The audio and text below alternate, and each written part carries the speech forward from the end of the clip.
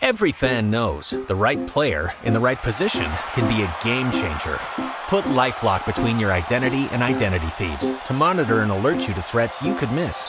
Plus, with a U.S.-based restoration specialist on your team, you won't have to face drained accounts, fraudulent loans, or other losses from identity theft alone.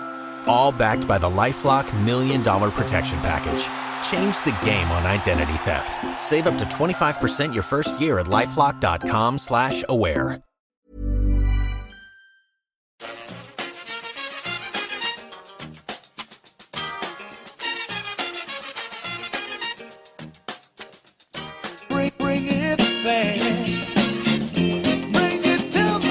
Hello and welcome back to the EPL Roundtable. I'm your host, Kevin DeVries, and as always, if you'd like to reach us at the podcast, you can do so by either tweeting us at EPL Roundtable or emailing us at eplroundtable@gmail.com. Hi, I'm Jamie Smith. I cover Burnley FC. You can read my stuff on 442, Goal, MSN, etc. Hi, I'm Stephen Clark. I cover Chelsea Football Club for London is Blue and for EPL Index. Awesome. Thanks so much for joining us. Jamie, glad to have you back. Stephen, glad to have you back, but listeners may not understand why you're back. It's because probably have never heard my voice. Yeah, but you were on our Lost show last week, so apologies to you again and to the people at home who missed some excellent stuff that you shared with us there. So glad to have you back. We'll start off with some recent developments in the Premier League. Jamie, you in particular, Burnley played a very good game against Arsenal today. Brighton and Huddersfield held the Manchester clubs in check better than most have this season. With some of these teams holding top clubs at least close in matches like this, do we think that the gap that everybody's been saying is widening between the top six and the rest of the league could actually be closing with the talent at the quote-unquote lesser clubs getting better and better? You know what? I'm not sure it is, to be honest. There's been a lot of talk the last couple of years, really, that this is happening, and I think it's been the case that some of the quote lesser unquote clubs have had star players who've sort of elevated them. So we saw this. I think a really good example with this is when West Ham had Dimitri Payet, who was so obviously much better than that club the whole time he was there. He sort of pushed them on, so they were then masquerading as sort of top six challengers. Then you take Payet out of that West Ham team, suddenly they're bottom half fodder as they are normally. So I think you can see that in some of the teams in the Premier League right now. A team like Huddersfield, for example, very workmanlike, did very well in the Championship last season. I think Aaron Moy is probably a lot better than Huddersfield at the moment. And I think some of the teams in the bottom half are quite similar to that. As far as the gap goes, obviously last season there was sort of two big gaps in the Premier League, wasn't there? After the top six, then Everton in their own little mini league table, and then another big gap. And to be honest, I think the table's going to look quite similar this season. Although Michael Burnley have been up there challenging and could have gone fourth if we'd beaten Arsenal today, I think it's inevitable that we slip away at some point. Watford, who are just behind us, they'll slip away at some point. And it's probably going to be the top six at the top six now, a really big gap, and then someone will just be the best of the rest and finish seventh, but a long, long way away. I think for me, the gap, it's going to be as big as last season, if not bigger. The clubs have got the potential to upset the odds on any given week. We've always seen that in the Premier League. A club like Burnley can get a good result at Old Trafford. They can win at Chelsea. These things can happen as one-offs, but over the course of the whole season, I think you inevitably see the clubs that spend the most money, that have the biggest resources, they tend to come out on top. And as romantic as a story as Leicester City winning the title was, it looks like that's just going to be a once-in-a-lifetime sort of freak event. Leicester were brilliant that season, but there were a lot of mitigating factors. None of the big contenders had good seasons. They really took advantage of it, and fair play to Leicester. They fully deserved the title. They won it easily, but it just seemed like a lot of different things, sort of freak happenings, all happened all in 1 year for that to happen. And I think increasingly you see now that the top six they're talking about this new TV deal where they want to start divvying up the money so that it's less fair to the lesser clubs in the division. And I think you're increasingly going to see them make these decisions that just make it more of a closed shop. So it's increasingly difficult for a club like Burnley, a club like Leicester, a club like Watford to just break into that cycle.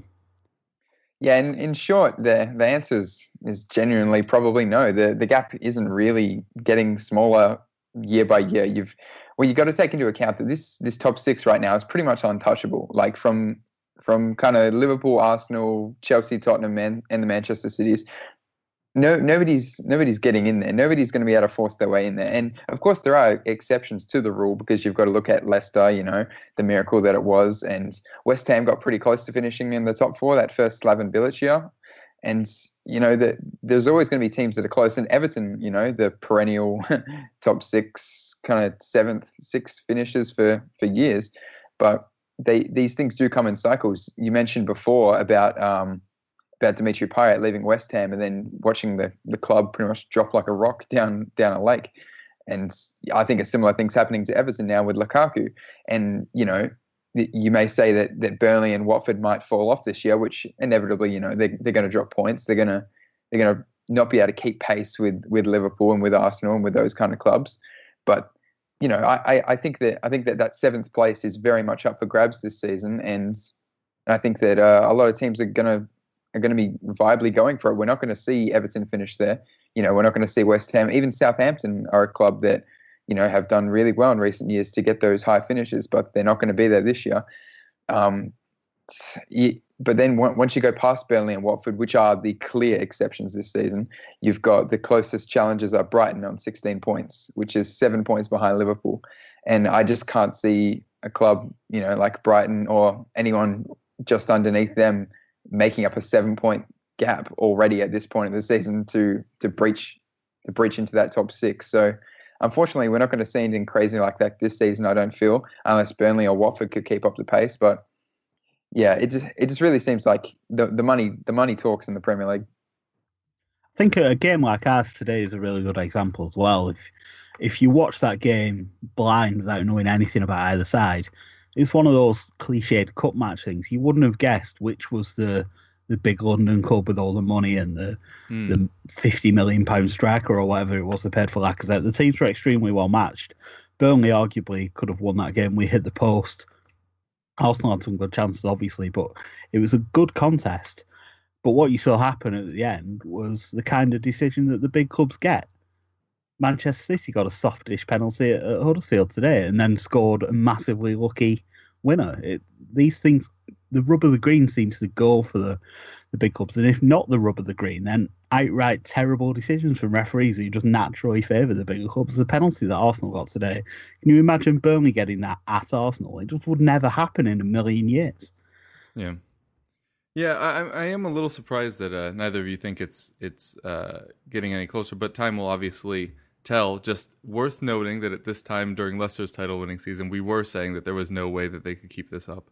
And, it's entirely possible. I mean, Burnley's setup seems very sustainable. There's nothing crazy that you're doing. You're defending well and then scoring when you get your chances. Unfortunately, it didn't happen today, but still coming. And Watford kind of are like a mini Liverpool where they'll score their goals. It's just, can they keep you from scoring yours? I think both will be really interesting to follow through the rest of the season. Unfortunately, Jamie, we are going to touch on this Arsenal match a little bit more. Contentious though it was, and it was, the win today does put them in the top four. Are we thinking that that's where they'll finish this season? Do we think they could knock one of these Champions League spots come the end of the year? I think they've got every chance. I've not been that impressed with Arsenal this season, to be honest. Today was only their second away win of the season. I think the other one was at Everton. That doesn't really count, I don't think. Beating Everton at the moment, you shouldn't get any points for that. But yeah, I think it's going to be tight, to be honest, the top six. Arsenal seem to be balancing the Europa League quite well. I thought they were going to find it difficult, the games after the Europa League matches especially. So having to go to Cologne on Thursday night and then coming to Burnley, I thought that was a really good opportunity for us. And I think it told a bit in their play that they seemed a bit leggy, even though they made a lot of changes to that European game. I think when you're playing twice a week, it does take a toll. But they seem to be managing it okay so far. Obviously, the rest of the teams in that top six are all playing Champions League football as well, aren't they? So everyone's got the same problem in that they're playing twice a week. I don't think Arsenal have got anything more than anyone else in the top six. I think it's going to be close. It'll come down to various things. I think keeping Sanchez and Ozil happy and focused is going to be a real challenge with the contract situation, and obviously constant transfer speculation about Sanchez in particular. And I wouldn't be surprised if he left in January, to be honest. So how they manage that situation is going to be their biggest challenge, I think. But the places are up for grabs. Obviously, Liverpool, very poor at the back. Spurs have got the Wembley problem, seems to be an issue that they're not coping with very well this season. The Manchester clubs, I think, will definitely be in the top four. But I think that it is up for grabs. But Arsenal just have that sort of flakiness for me, and it'll probably get to February the same as it does most years, and then it'll all fall apart for them. So if I had to bet on it, I would bet on them missing out at the moment. Yeah, it's really so tight for those last two positions in the top four, because at the moment you've got to say that the Manchester clubs are probably definitely going to make the top four. So that leaves two positions for four clubs that all viably would argue that they are strong enough to make the top four clearly. With Arsenal, it's so complicated because obviously there's the contract deals that we just don't know what's going to happen. Both those players, Sanchez and Ozil, could easily leave in the January window, but then they could easily also stay and just leave on free transfers. So, I mean, working under the assumption that they're going to stay, that front three on their day can take apart any defense in the league. Their defense and also their own defense looks like it's been improving in recent weeks, with Mustafi in particular looking like he's in an excellent vein of form. The questions for me with Arsenal are in regards to midfield and the management of the midfield. It seems Wenger's midfield at Arsenal has kind of only two settings. The first is attacking, with Xhaka and Ramsey. They seem to really struggle getting back and to kind of hold on to leads in games. And then they also have a really defensive setup with El Neni and Coquelin. And when they play those two guys, there just seems to be no link between the midfield and attack. So I think Wenger's really got to figure that out, because you can't, especially with teams this season, seem to be playing three in the midfield a lot more than we've been seeing in recent years. And I really think with a three in midfield against any of those two Arsenal setups, are just going to wipe the floor with that midfield. So it with Arsenal again, but then you'd say that Spurs performance was proof of the fact that the Arsenal midfield was very strong and won a lot of tackles, and their passing was great. So it really, really depends with Arsenal if they're up for it or not. But if you ask me right now if they make the top four, I'd say no. I think this is a mentality thing with Arsenal, isn't it? They managed to get themselves up for the Spurs game last week. Obviously, the big derby. There was the whole revenge thing, and the Spurs finished above them last season for the first time in, I'm sure Kev will be able to say, but a long time. But I won't. Just wipe the number off your memory. So I think they lifted themselves to that game. But you see time and time again in the games where you'd expect them to win easily, it just doesn't happen. They don't seem to motivate themselves. They just assume that all they have to do is turn up and they'll win the game. And when the chips are down, I just don't fancy Arsenal to get the job done. I think the other teams around them have maybe got a bit more grit and determination. It's a very Arsenal thing to say about the team, but they've got a bit of a soft belly for me, and I think teams will exploit that as the season goes on. Yeah, although, as you mentioned, referee decisions do tend to fall their way to make up for that at times. Well, so we do against us. That's 3 days in a row, 3 games in a row. Yeah, me saying it can be biased. You saying it's pretty much just factual at this point. Yeah, I think Arsenal will struggle to break the top four, if I'm honest. I think, unfortunately, we've seen Chelsea's struggles this season, and I think they're behind them. I think they're really going to push on well. And then it's, 3 teams for one spot for me. Between us, Liverpool, and Arsenal.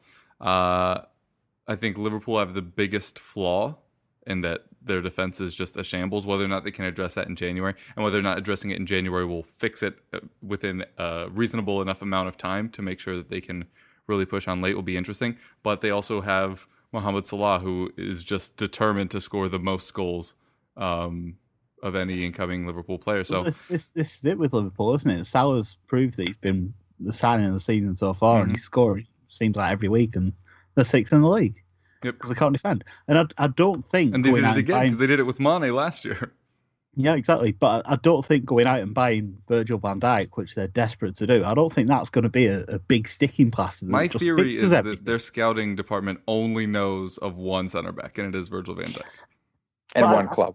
I think it's a systemic thing. I don't think Van Dijk would be a better centre back than any of their centre backs. Yes, but I don't think they defend well as a team. They don't protect the defence at all. Mm-hmm. So whoever's in that back three, back four, whatever the system they're playing, they're always going to come under a massive amount of pressure.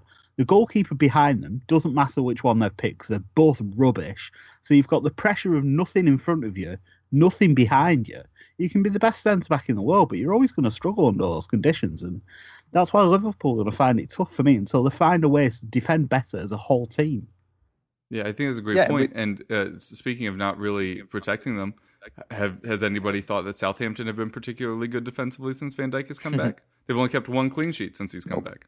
And didn't Liverpool beat Southampton 3-0 the other week or something? So they did. To say that Van Dijk's the defender they need and it's going to make all the difference, for me, it's just not true.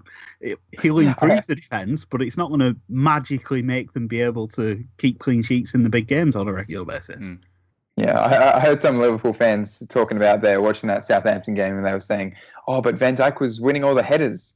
Well, I mean, yeah, but he didn't stop 3 goals going in the back of his net. That's not, it's not exactly going to help your defence. But with Liverpool also, I mean, obviously the defence gets a lot of attention because they so often lead to goal-scoring mistakes. But for me, also, it's kind of a little similar thing to Arsenal. I think their midfield is really, really kind of weak at times. Like, there's no other word really to say. I think Jordan Henderson misplaces far too many passes to be in a top 6 club playing every week, especially as a captain. I don't think he's the kind of leader that Liverpool fans are used to. And people like Emre Can, his contract's up in 6 months. I don't think his heart's really in it.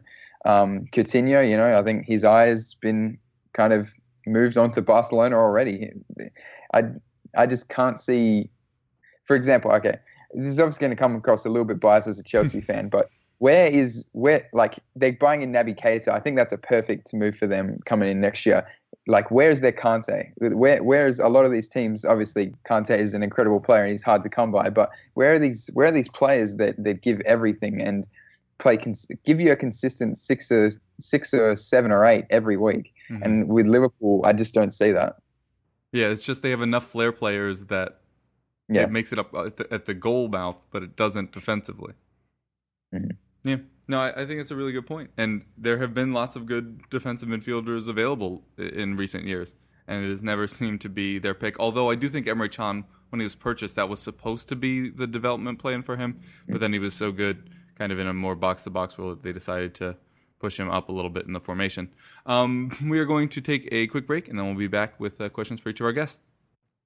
All right, and we are back. Going to jump in with Jamie here, talking with Burnley, which we've done a fair bit of already. But interested about Burnley, there was a comment on the American broadcast of the match today. I'm American. I hope that's not a surprise to anyone at this stage. No, but I know it's crazy. But they mentioned that Pochettino spoke with Sean Dyche about how he turned a club that so many people thought would potentially be relegation fodder up to as high as they are right now, just outside that top 6 as we opened the show talking about. And I think that's a really interesting question because obviously we talked Michael Keane to death. Early on this season, we realized that. Then we started talking about Tarkowski and me. Tarkowski, who I think did a very good job today, aside from apparently the issue late on. But what do you think it is? Is it just Dyche's development as a manager? Because he is a younger manager. Do you think he's just started figuring things out more? It already seemed like you had team cohesion, so it's not like all of a sudden things clicked in that sense. Just very interested to hear your thoughts on why Burnley have developed so well. I think it's a few things, really. I think the players are a bit better.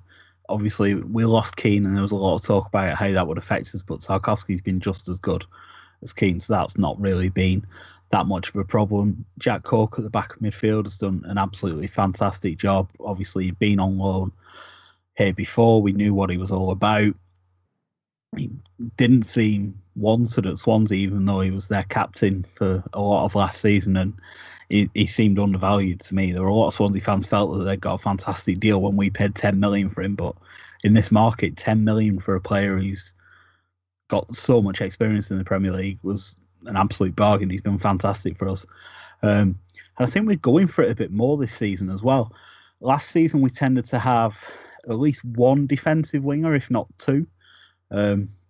Whereas Dash has been very clear this season that Brady's going to start whenever he's available. Gudmundsson's in the team now as well. They're two wingers who are going to get forward as much as they can. But I think both wingers have had to learn the Dash way, which is you run hard, you do your defensive duty first. But I think they've got the balance right now in that they do that and they protect their fullbacks, but they also get forward and threaten. So on the break, I think we're a very dangerous proposition because of that pace that we've got out wide now. But as well, I think the team's just defensively very solid. A lot of people struggle to sort of explain how this happens. I read a really interesting piece from Rory Smith in the New York Times over the weekend. You can tell that we're flying at the moment because we're getting whole articles about it in the New York Times. But the whole idea behind the piece was trying to explain it through data. And as much data as there is to analyse the football now, it still doesn't explain Burnley because you look at expected goals, which is the new thing now. All the figures seem to show that we're massively outperforming. And when that's happening, it normally comes down to luck.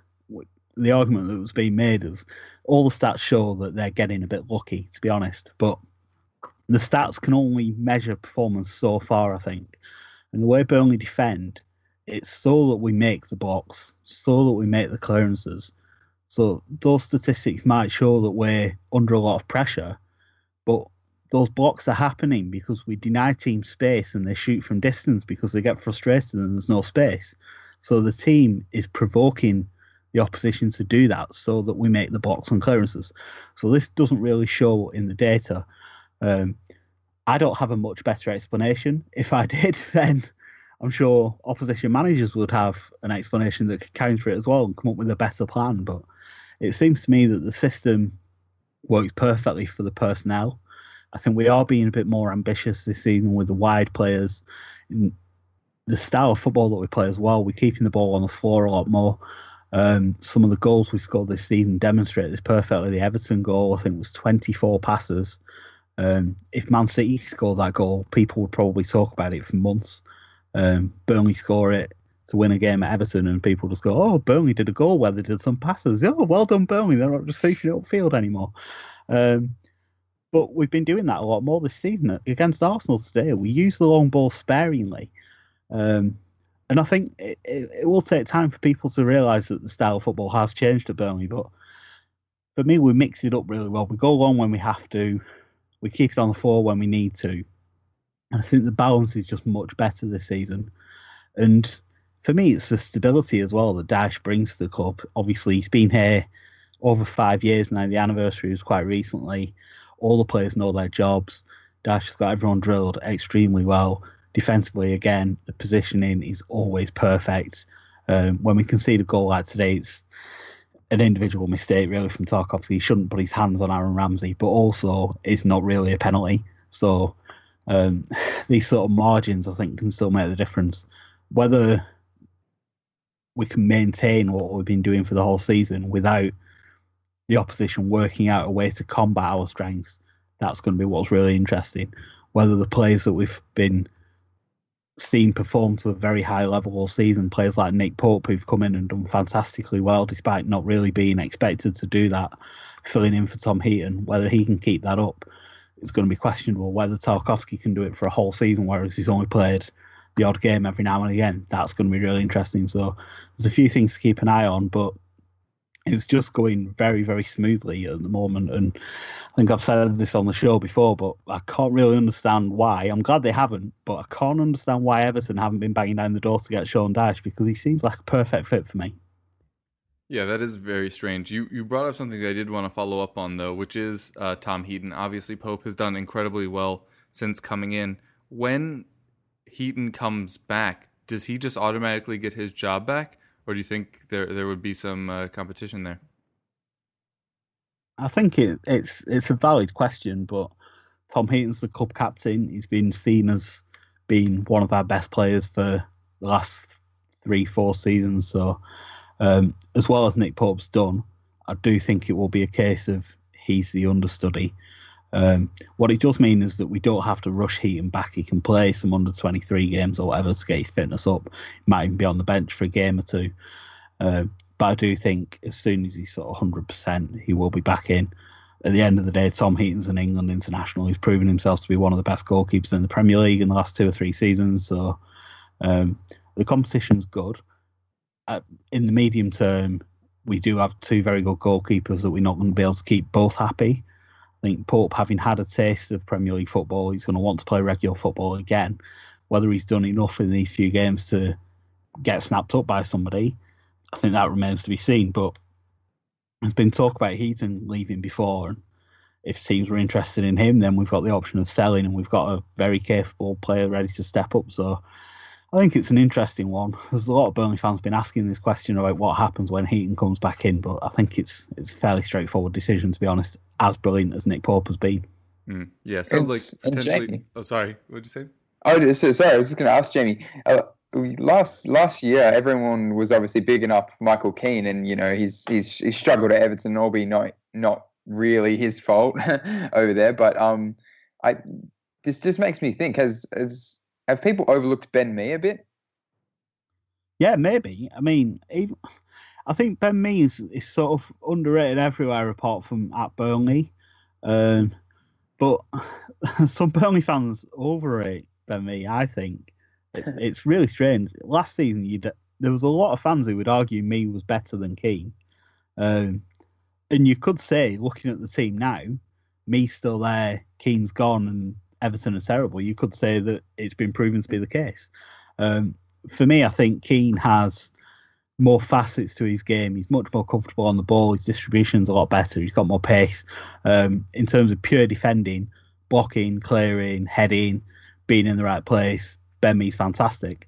There was some talk actually that West Brom wanted to buy him, I think, in the summer and also last January. I think that's really telling that it was West Brom under Tony Pulis that wanted him. A manager that's always valued very highly the pure defending. You block it, you head it, you boot it.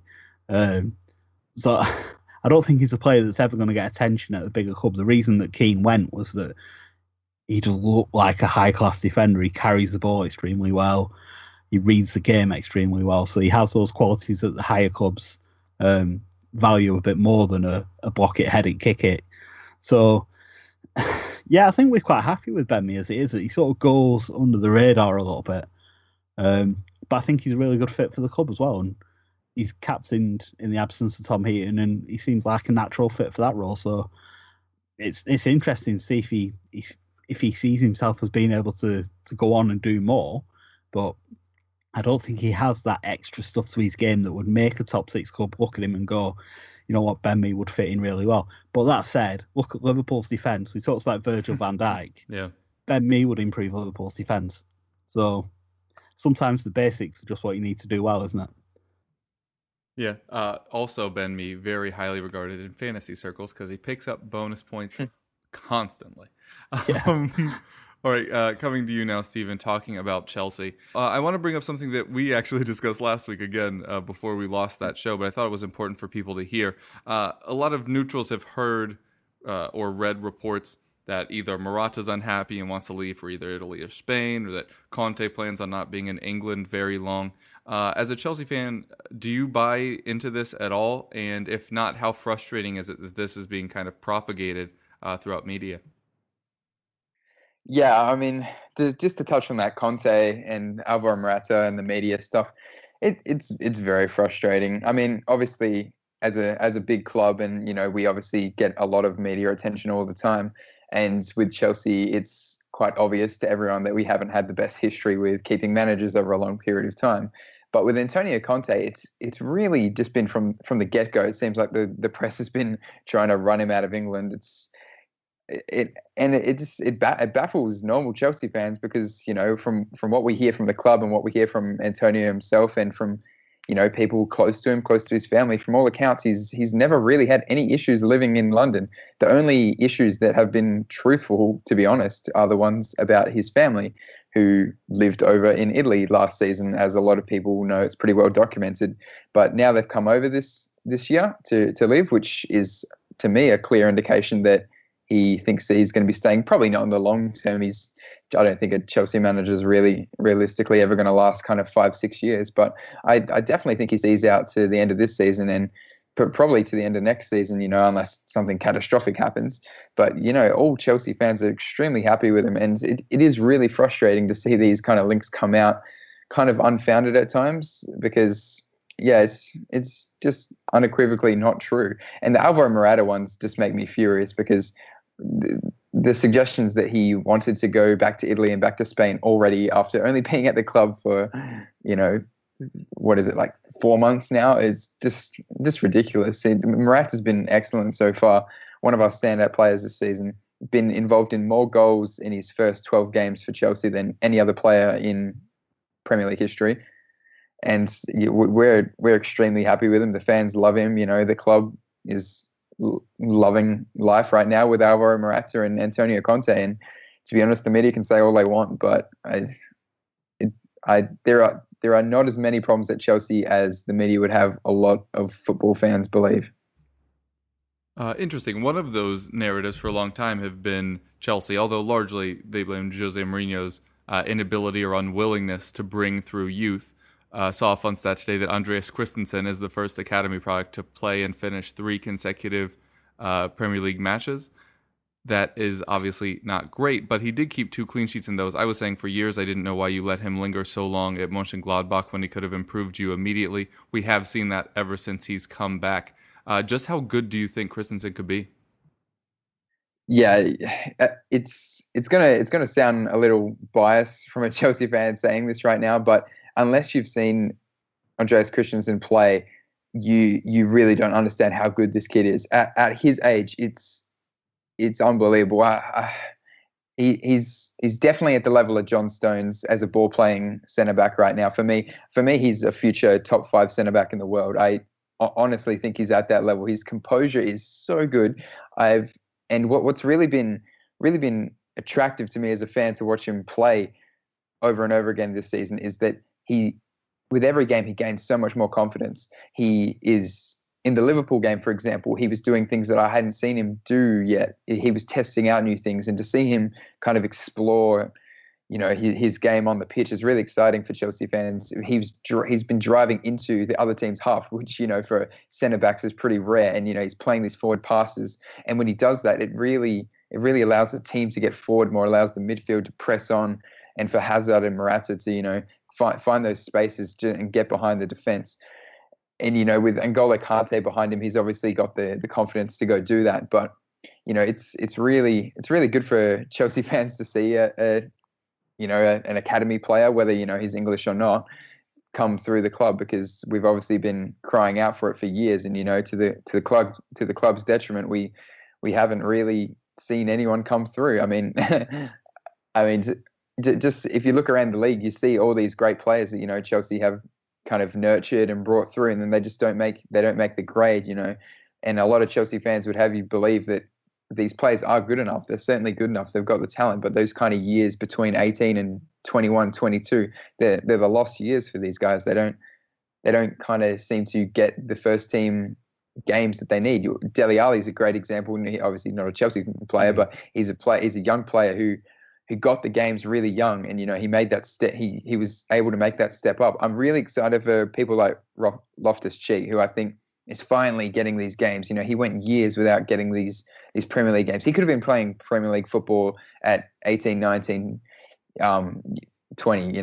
Now I think he's 21, 22, maybe even this year, and it seems almost too late. But he's kind of right on the fringe area. And I mean, for example, the Premier League's just littered with Chelsea youth players and Chelsea academy players. I mean, even at Burnley, you've got Jack Cork, Chelsea academy player. They're just kind of scattered out everywhere, and it's really great to see one start to come through. I really rate Andreas Christensen extremely highly. Yeah, it is worth noting that Christensen being the one that broke through is not surprising, as he's always looked like he was going to be a very, very good center back, and credit to him for becoming one.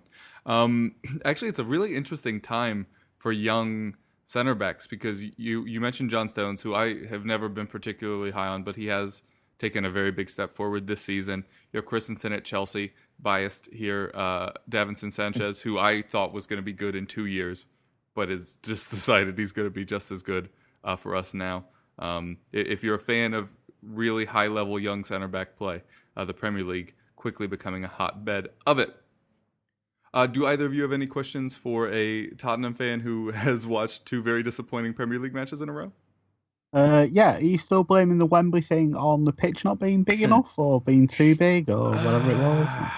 Yeah, here's the thing. I mentioned this, I think, after the Arsenal match. But I've been trying to discount the whole Wembley theory since it began, and I'm just giving up on fighting it. It's weird. It's so strange, and it didn't follow us into the Champions League, as we beat Real Madrid and Borussia Dortmund at Wembley. So it's not like we don't understand what it is. I think that does, kind of to your joking point there, negate the pitch size as being the issue. I think to an extent, a lot of clubs are, man, I hate venturing this far away from statistics or anything like that, but I think a big part of it is that teams are getting to go play at Wembley. Like, obviously some of the big clubs are used to going there. Yeah, definitely. Obviously promoted teams have played at Wembley. West Brom hadn't played there in 15 years or something, had they? So it was a big game for them. Yeah, exactly. I think people are just coming in a little bit more hype than usual, to use a very professional term there. And yes, there is something in our heads about it now. If there wasn't at the start of the season, there certainly has to be now when you look at the points we've dropped. Obviously, no offense to Burnley, but dropping points to them. We've dropped points to Swansea there. Now we've dropped points to West Brom. We lost big matches against Chelsea and Arsenal, who are obviously London rivals. Things have just not gone well, and a lot of it's been the nature that it's happened. I mean, the Chelsea, their last goal came very late.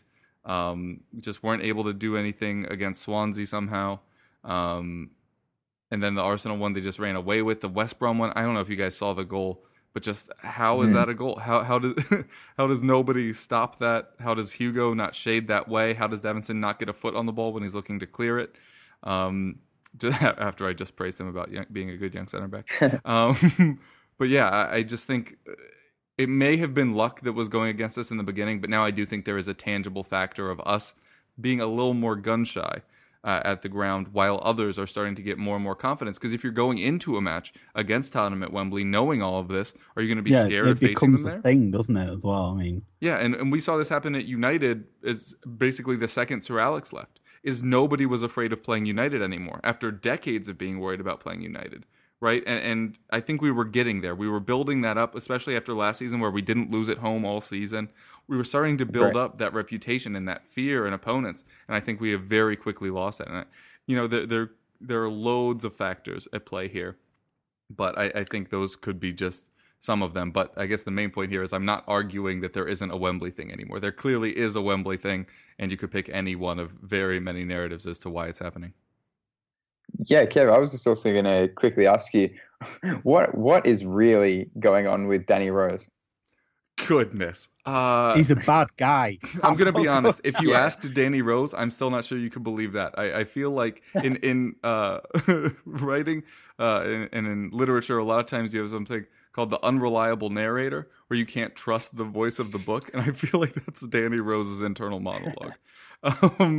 He oh my God. It is so frustrating, and he's really picked a bad time to do it, as Ben Davies is playing really well. Unless he wants to leave. If he wants to leave, he's doing a great job by just constantly antagonizing anybody and everybody, keeping his name in the press constantly, making Poch have to answer questions every week about what's Danny Rose thinking this week. Poch tried an interesting tactic. Don't know if it's true or not, where they asked him about the most recent Danny Rose outburst, about how he was furious to not play the North London derby, which I think only really blew up because we didn't beat Arsenal. I think it's a much easier narrative if you lose it. And then all of a sudden, after Poch complaining about Rose always talking to the press, this time he was like, I love that enthusiasm. You want every player to want to play every match. was like, okay, let's try this narrative for a few weeks, see how this goes, Poch. Yeah, I think he is going to not be at Tottenham next season, if I'm honest. I think we could very much do what we did with Serge Aurier. I think we could sell Danny Rose, England International, et cetera, for 40 million plus and find somebody younger and more innately talented for less.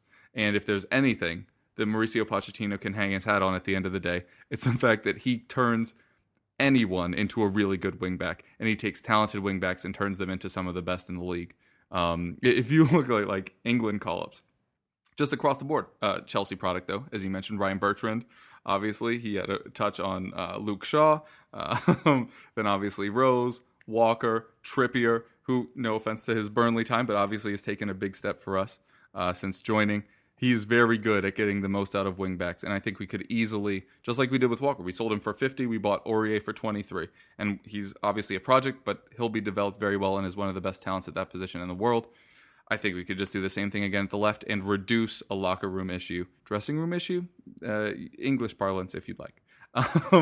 But yeah, no, I don't know if he wants to stay. My assumption is that he doesn't, but I think the end line here will be that Danny Rose will play for somebody else next season. He's definitely trying to leave, I think. I think he's seen Walker get his move and double, treble his wages, whatever it is. It's becoming an issue. And head back north, which I think is a very underreported factor here. Yeah, I think that's true. But his comments about Spurs underpaying, I think they're going to become a bigger and bigger problem. Especially if you do let Rose go and everyone sees how much he makes more than he does now if he goes to Man United or wherever, then someone like Dele Alli might be thinking, well, people keep linking me with Real Madrid. I should be earning 150, 200,000 pounds a week. Give me that money. I know Kane keeps saying he wants to stay at Spurs for his whole career, but you need to be paying Harry Kane top whack with the top strikers in the world because he's in that bracket now. And how Spurs balance that and keeping all these players happy on what in Premier League terms are not big wages these days, I think that's going to be really interesting in the next couple of years. Yeah, I mean, to take it back to the beginning, I think Steven mentioned that, it kind of follows money, the table, and we're sixth in wages paid. And we're not particularly close to the likes of Arsenal or Liverpool because we currently have no earners over 100,000. Kane's the only one that can even get above it with incentives, one of which is the Golden Boot, which he seems to have a knack for winning. I do agree with that. The internal line on that is when the stadium comes, the big contracts will come. And we've convinced many of our players to just kind of deal with it until then. I think Rose doesn't want to deal with it until then. And you mentioned Dele Alli, and I do think that money's a little bit on his mind, and that could be one of the reasons why he's struggling as much as he is. Did see an article about Dele Alli's sophomore slump, apparently unaware that last year was his sophomore season. But I do think to an extent people are starting to figure him out. His temperament's getting to him a bit more, but the upside that Dele Alli has every match is untouchable. He can do nothing, like we largely saw against West Brom, but still has what ended up being a point-saving assist. Actually, I'd be really interested to talk to you about this. I was talking to somebody about this over Thanksgiving. Happy Thanksgiving to all of the Americans here that listen. About if you would rather have a consistent player. You referenced Conte earlier, Stephen. A player that consistently puts in somewhere between 6 and 8 out of 10s, or a player that can put in a 9 or a 10 and just be a pure match winner for you. I think you can carry one or two maybe of those players, but you can't have too many in the team because if they're all off on the same day, then you lose the game. And I think it depends on the club as well. Burnley don't really have those players because our system depends very much on everyone doing their job perfectly all the time. So if you've got someone who's going to switch off and not do that, that doesn't work. If you set the team up so that you can have one of these star players, and I think Spurs have got two because I think Eriksen's the same. Eriksen can win games on his own, but he also does nothing at all sometimes. So I think that's maybe what's happened a bit this season as well, that Ali's not been in great form. Eriksen's been a bit hot and cold. And if that happens at the same time, then that's your two main creative players not creating. I think I would love to have someone who can do that, score hat-tricks, but realistically for Burnley, it wouldn't work, because if you have someone who's not hitting a minimum level, and I'd say like a 7's a minimum level, if someone's not doing that, everyone else has to work harder. And I think the whole pack of cards just sort of falls apart if that happens. But if you're higher up, I think you've got more leeway to handle that sort of talent.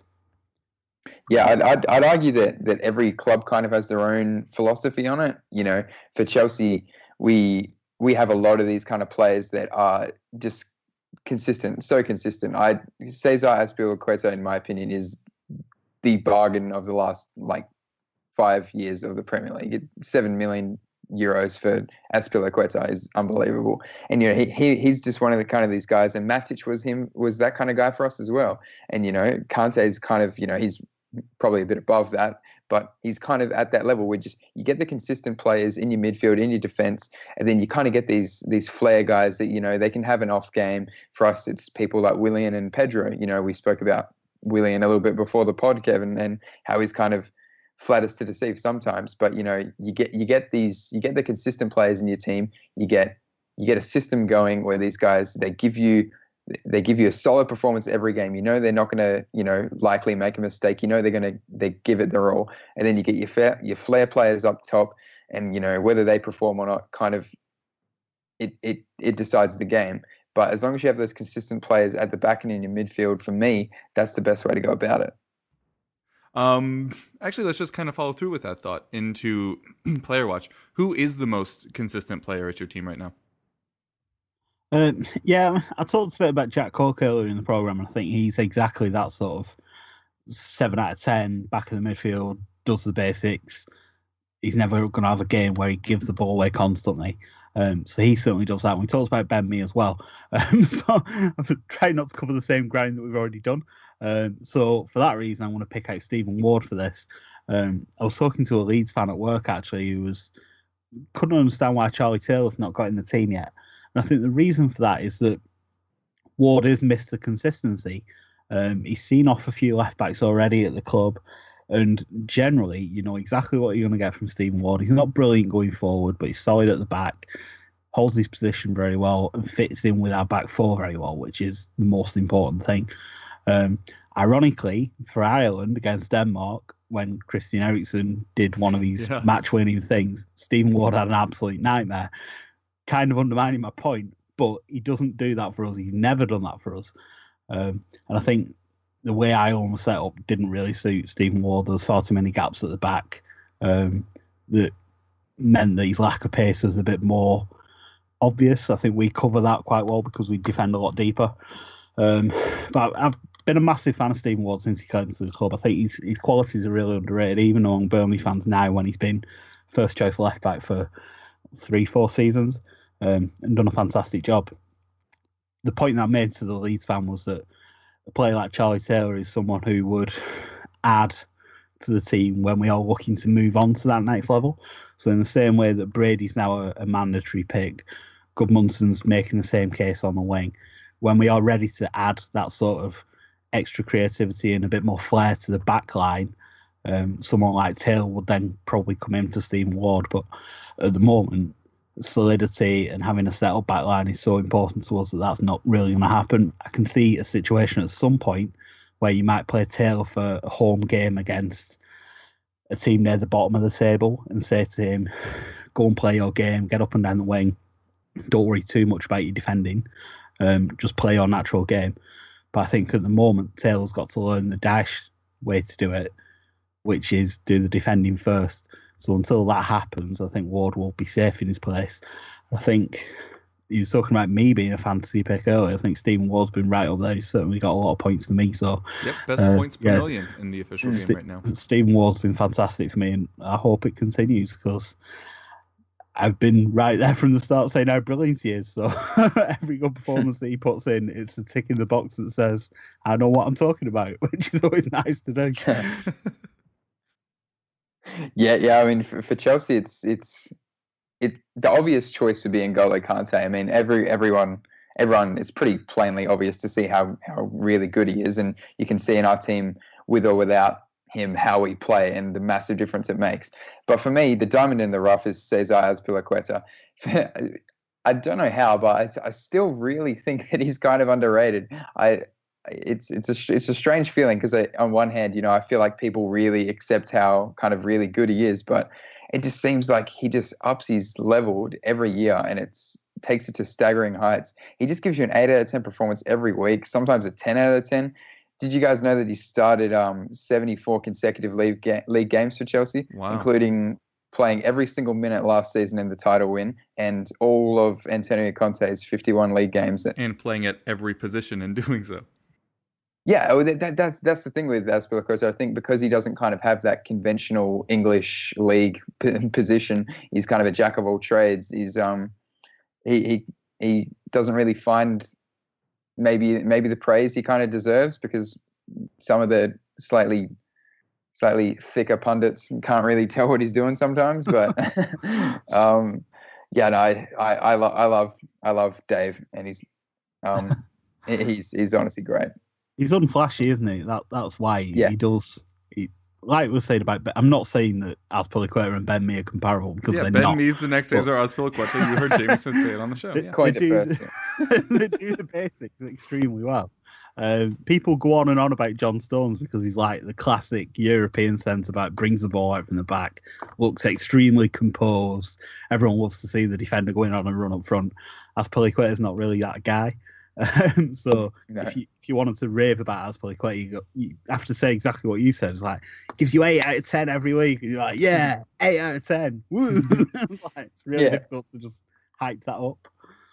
Yeah, and I agree with you that he's underrated. If you don't think he's the best on-ball defender in the Premier League, then you are currently underrating him. Yeah, he's just very, very, very good. For Tottenham, it's Moussa Dembele. I mentioned this last season. A lot of people that I respect a whole lot said that Moussa Dembele was the best player at Tottenham. And unfortunately, being relegated to watching on TV the majority of weeks here, was very confused as to how they could hold that opinion. And then just seeing him live, it's honestly incredible, because you cannot stop Moussa Dembele from doing what he wants to do. Sometimes what he wants to do is flawed, but it is just honestly incredible how consistent he plays for us. Like everybody's saying, sevens and eights out of 10 reliably. And I think the reason he doesn't get much love is that he isn't going to get goals or assists. It's just very much not his game. I remember back when we had Scott Parker, there was an article about how by positional metrics, Scott Parker was better at his job than anyone else in the Premier League was at theirs, which is obviously a stretch. But I kind of feel in that vein about Moussa Dembele. There was a pundit over here last week, I can't remember who it was. It might have been Graham Souness. He was arguing that Dembele needs to add those goals and assists to his game because he's got so much talent. He couldn't understand that he wasn't getting into the box and finishing off moves or putting the ball in the top corner from 25 yards. He could probably do that. Do you think that's true, or should he just carry on doing his own game? Has he got those extra sort of levels to his game? If he could have done that, he would have stayed as a striker, which was his original position. I think he found a way to carve out his own niche throughout his career as being like a very strong box-to-box player. Do we love it when he scored goals? Obviously, there was one against Villa, so was that at least 2 years ago now? That still rings in the memory. He scored against Lyon in the Europa League one year to advance, and it's always fun watching him do it. But I think he knows that there are at least 5 better finishers at the club, and 3 of them start every week. So odds are that when he's in an advanced position, he's thinking, what's better? What's a better chance for me to just take this from here, or to lay it off to one of them and have them do something brilliant with it? We talked about it earlier. Dele Alli can create something out of nothing. So can Eriksen. Obviously, so can Kane. So could he score more goals? Yes, but I think when it comes down to that decision every time he has to make it, he's deciding that the team are probably better off with Kane or Eriksen or Ali taking that shot than him.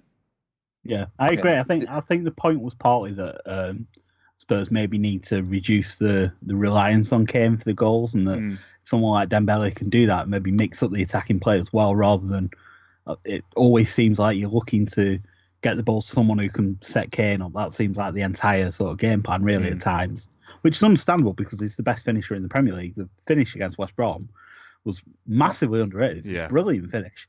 So I totally get why you do that, but maybe if someone like Dembele could step up a bit more and contribute goals and assists as well, then maybe you'd be a bit less predictable to play against. I think that was the point that was being made. Yeah, no, I think that's a really interesting point. I think the decision there is just, would we rather improve our attack or our defense? And I think Pochettino would always lean a little bit defensively. All right, now we are going to head into match previews, and these matches are obviously going to be coming thick and fast over this winter period. We have matches midweek. This week, the first one of the representatives on this show is going to be us versus Leicester, or at Leicester, to be more accurate. Leicester have been a bit of a mixed bag this season, although I do think they've been better after appointing their new manager, Claude Puel. I think Mahrez is finally finding his form again. Vardy's finally finding his form again. They're finally playing Demarai Gray, who 19 other clubs in the Premier League thought was good, but Leicester for some reason didn't. I suppose more specifically, it was their previous manager that did not, in Craig Shakespeare. But I think we should be winning this one. Obviously, their statistics, kind of like Jamie, you mentioned your defensive statistics being a little wonky because of the way you play. Similar with Leicester. Everybody always points out, like, how are they scoring goals at such a high rate? They don't have that many chances. It's because they're literally designed to counterattack. So there are fewer overall chances, but the quality of those chances is higher.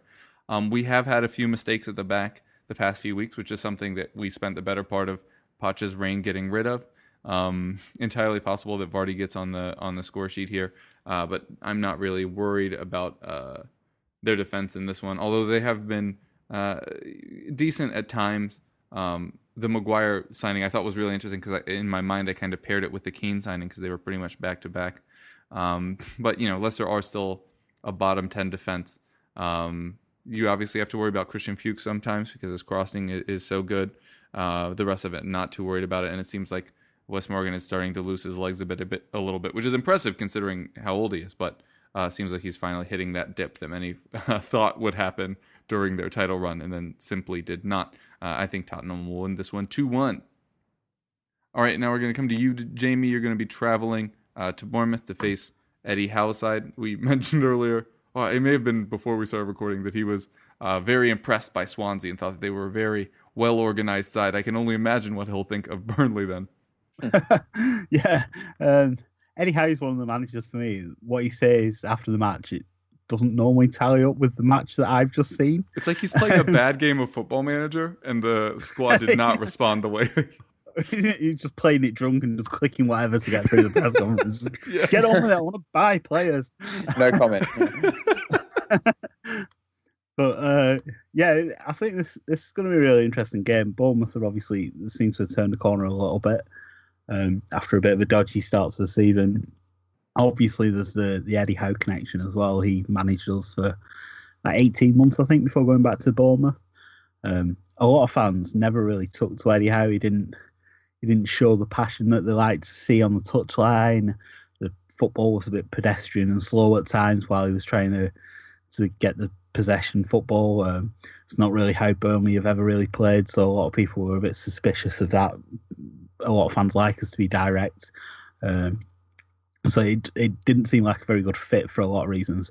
That said, I really liked Eddie Howe. I could see what he's trying to do. It was a long-term view that he had. And I think he's shown at Bournemouth that he can implement that over a long period of time. It didn't happen at Burnley for a number of reasons. In terms of the game itself, I think it's going to be an interesting challenge. We've had a lot of away games at the top clubs, and we haven't really had a match like this against a sort of peer, one of the smaller clubs in the league who are doing really well to be in the Premier League. So let's be honest, clubs like Burnley and Bournemouth are punching above their weight. As much as I hate that phrase, we are, really. So I think it's a good test to see where we're at. Obviously, we're a few places above them in the league. We've been going extremely well. And I think dealing with the sort of expectation of maybe going to a game like this and people thinking that we should win, I think that's going to be something that we have to get used to as well, because Burnley have traditionally thrived on being the underdog. So I think it's going to be really interesting. Bournemouth as well have a lot of pace in attack. We don't always cope with that very well. So we will have to defend quite deep and play on the break ourselves. But the flip side to that is Bournemouth can be quite poor at the back. So it's got the potential to be a really interesting game, this, actually. And then the weekend we're away to Leicester as well. So like you were saying, Leicester, you don't really know what you're going to get from them, although they've been a bit more consistent under Puel since he came in. So these two away games, I think, are a really good gauge for where Burnley are at. If we could come away with 3 points, 4 would be fantastic. I think that would be a sign that maybe where we are in the table is not as false a position as everyone, including me, seems to assume, and maybe we can be challenging to be that seventh place team, or certainly be looking to finish in the top half at the end of the season. With the right roll of the dice, seventh could get you Europa League. Just saying. Burnley Could do. I mean, Burnley fans have been getting carried away talking about going on a European tour, but someone's going to finish seventh. Why not? Yeah. I don't think there's an outstanding contender to finish there. You look at the table now, and ourselves and Watford have got a bit of a cushion at the moment. It's early days, but if we can maintain our performance level and keep picking up points and keep surprising people, there's no reason why not. I think you've got to be ambitious. And last season I was talking about us trying to push on and finish in the top half, and we fell away in the second half of the season because we were safe by then. I'd really like us to set new targets and recalibrate where we're after this season. I know within the club they're still talking about 40 points. Claudio Ranieri was talking about 40 points when Leicester won the title, so I think that's just what they say. Right, so Burnley's going to win the title. Got it. Yeah, exactly. Dilly ding, dilly dong. We're only about 20 points behind City, so yeah, I'm sure we can catch them up. Yeah, I hope that targets are being recalibrated, because for me, it's not unrealistic to say we can finish in the top half. Agreed.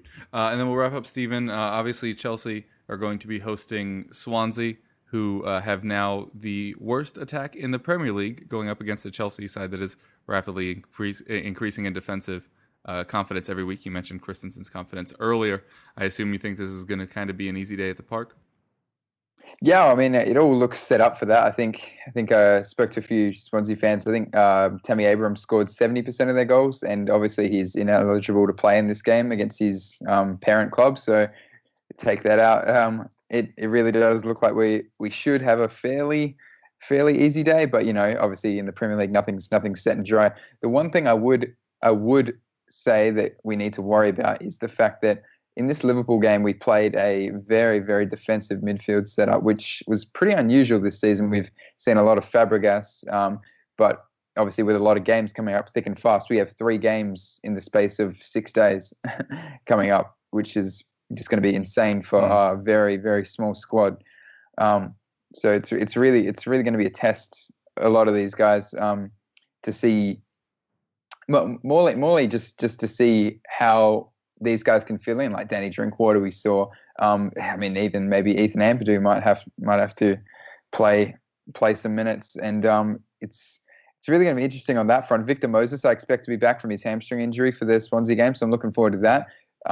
Looking forward to hopefully might be able to give Marcus Alonso a rest at some point in the coming games, because him pretty much being our only fit left wing back is scary when we've got so many games to play. Now, what I'm about to say next is I do not think we're in the title race. I think that it's pretty much set and dry. But if Chelsea fans were looking for something to grasp onto, there would be some consolation in the fact that our next 8 games, 5 of them are at home, and basically none of the teams we're playing are higher than, I think, 9th. So we've got a really good run of games coming up. Obviously, it's coming around that kind of Christmas time period, so it's never as easy as it seems. But if we can go in kind of half a run of last year, then the Manchester teams drop some points. As long as we're there ready to kind of latch on to anything, we could be in there with a shout. It's very faint and very unlikely, obviously, but you still got to hold hope at this stage in the season. Nothing's won in November, so you got to look forward to that. But yeah, I'm expecting a win. I'm predicting kind of hopefully like a 3-0, 4-0 kind of win. I'm really hoping that we show strength coming into this game. We've got to attack them. Swansea haven't got an away point since Tottenham, actually, in September. So yeah, things looking good. Yeah. That is not a stat I wanted to end the show on, but there you are. If you guys would like to tell folks where they could reach you or any projects you're working on, now would be a good time. Yep, I've been Jamie Smith. You can follow me on Twitter at Jamie Smith with F's instead of a TH, because I can't spell my own name. I cover Burnley Football Club. You can read my stuff in various places, mostly 442, ESPN, MSN. etc. Yeah, guys, you can follow me on Twitter at Stephen Clark CFC. And you can also read a lot of my opinions on the Premier League and Chelsea Football Club on London is Blue, the website there, and also been writing recently for EPL Index. So, yeah, look forward to writing some more stuff and probably writing a piece on Ruben Loftus-Cheek soon. So keep your eyes out for that. Yeah, and I'm your host, Kevin DeVries. You can find me on Twitter at Kevroff, and I write about fantasy football for goal.com, so be sure to check that out under the gaming tab. We'll also be having so many episodes out today as you're listening to this. There will also be a new fantasy episode recapping this week and previewing the next one, which, despite them being called match weeks, is match 2 days away. And also do some DFS content for VIPBet.com. So be sure to check that out as well if you're interested in fantasy sports. All right, thanks so much for joining us, guys. It was a pleasure as always. We hope you keep listening.